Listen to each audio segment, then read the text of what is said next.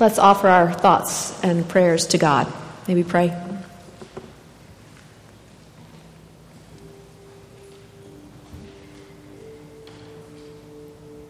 God of love, you are a gift to us, and you create so many gifts for us.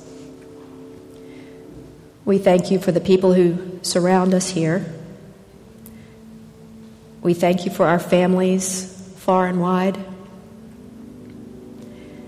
We thank you for our Christian family that spreads around the earth, most of whom worship you this day. We ask, O God, that you would bless them as they worship, just as you bless us as we worship. We have learned to depend on you, God, in our shaky world. And we thank you for being rock steady in every storm. We ask that your peace would overshadow this world so that we can find you and show you to others.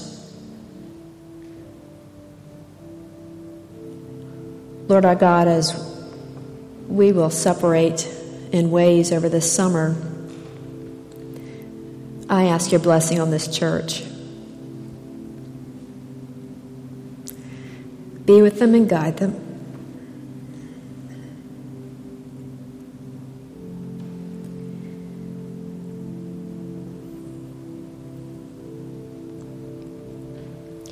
Bring us back together with joy and hope and excitement for the future that you provide for us.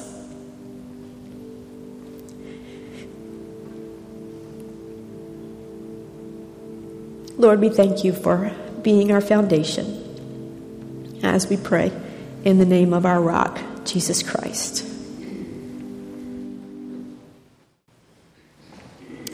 Okay. I'll try this with less emotion. Thank you for loving me anyway.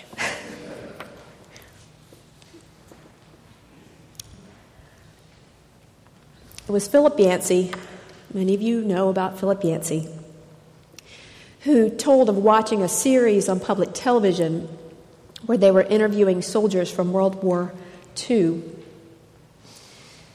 And these soldiers recalled how they had spent one particular day.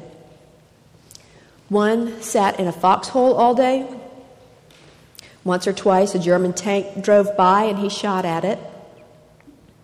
Others played cards and frittered away the time. A few got involved in furious firefights.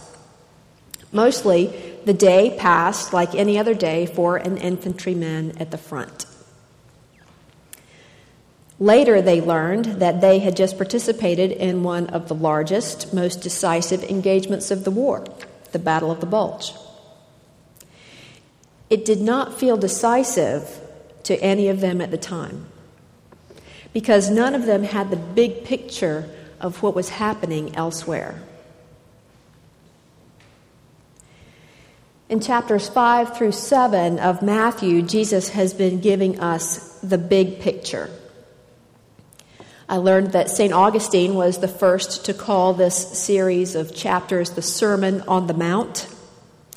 It's a series of teachings that some scholars have said are meant only for certain people, like priests or nuns. Wouldn't we love that? Some have said they were intended only for certain times, like after Christ returns, or as this era is drawing to a close. Some have said the lessons are for every Christian, even as they acknowledge the difficulty of doing everything Jesus says. Commands like, do not worry. When someone strikes you on one cheek, turn the other. Let your light shine before others. Be reconciled with those with whom you have conflicts, and do not swear at all. Yeah, right. What matters to us today, though, is less the individual commands in those 3 chapters, but the larger picture, the foundational picture for us as people of faith. Life feels shaky sometimes. Perhaps your life feels shaky often. Our son Noah is taking his first gymnastics class at the YMCA, and yesterday the coach was wanting him to walk on a balance beam and not look at his feet. You're supposed to look up. You would know this. 4 inches wide, okay? That's the balance beam. That's a hard thing to do when somebody is new at this and feeling very shaky and unbalanced, to not look at your feet, because that what's at your feet gives you the sense, the illusion of a firm foundation. Well, think about times that you feel shaky or unbalanced. Many of us have been at the point of waiting for medical tests. Medical test results. We have to wait for days sometimes, and we feel unbalanced because we don't know what that means for our future. When children are leaving the nest and flying away on their own, we want a firm foundation. When we feel deserted by our pastor as she takes off on a 3.5-month-long sabbatical, we want a firm foundation. His name is Kirk Lashley. No, his name is Jesus Christ. Dale Bruner says that the best parable of trust that they have in their home is their cat, whose name is Clement of Alexandria. Bruner said he had a companion cat, Archbishop Thomas Cranmer, but a local coyote ate the Archbishop recently. Well, he says when Clement goes outside, he lives in terror. He looks around as though it's a jungle and he's terrified. But when he comes into the house, he lies out on the floor right in between the kitchen and dining room where they walk most frequently. And he falls asleep in total trust. He said he and his wife Kathy could anytime walk on the cat's head and squash it. But the cat knows that they're not going to do that.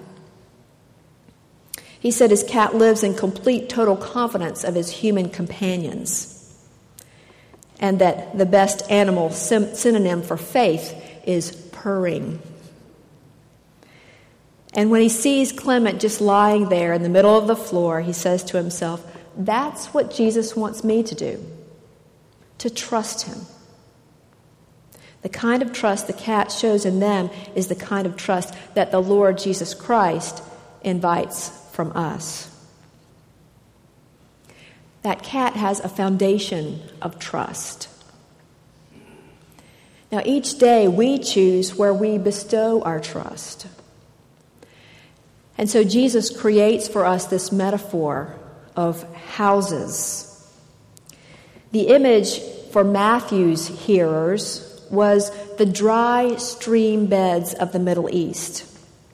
In parts of the year, they looked sound and firm.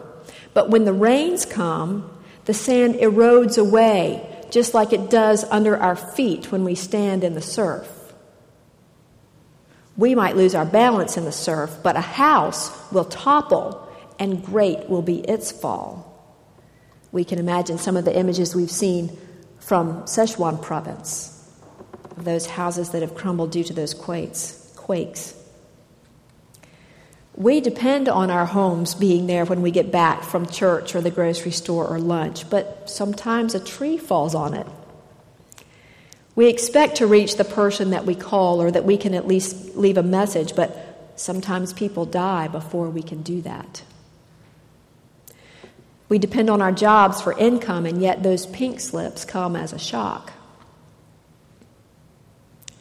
At our church staff meeting this week, we talked about this passage and our own foundations. Those we mentioned are likely to be yours. Faith in God was the first one mentioned. And then family and friends and church family. With the exception of God, everything is temporal.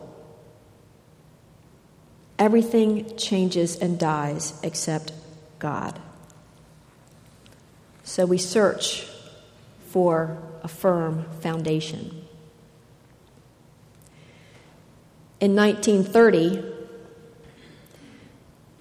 a firm foundation was set in New York City for the Empire State Building. Workers drilled down 55 feet to the most solid rock that could be found on Earth, that underneath Manhattan, solid, not on a fault line, we hope.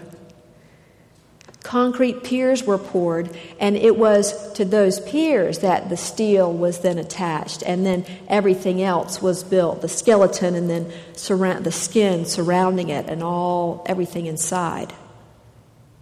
To build what was then the tallest building in the world, the builders knew that the foundation had to be solid. So see this as a metaphor for our spiritual lives. We build our lives on something. We may build our lives on our reputation. We may build it on the good works that we do. We may build it on our families and friendships. But all of this stuff changes. This is not new information for you, that all of this stuff dies, just as we will someday. The only eternal thing we know is God. When we build on God, and specifically for us Christians, when we build on Jesus Christ, that becomes our bedrock. The rain will soak us through, the heat and the cold will annoy us, the winds will make us sway, we will be modified inside and out, and yet our foundation will not change and will keep us steady and strong.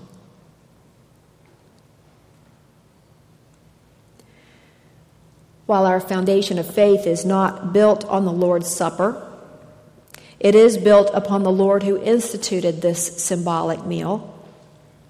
It represents faith for us, faith in the words of Jesus of Nazareth, and faith in the God who inspired and offered him to us. And the faith, too, that we will someday enjoy a different kind of feast, a heavenly feast, when we are surrounded by those we love, with Christ at our center. So in this life, let us attempt to live with Christ at our center, and then with hope, with trust, and with faith, those around us will find that center as well.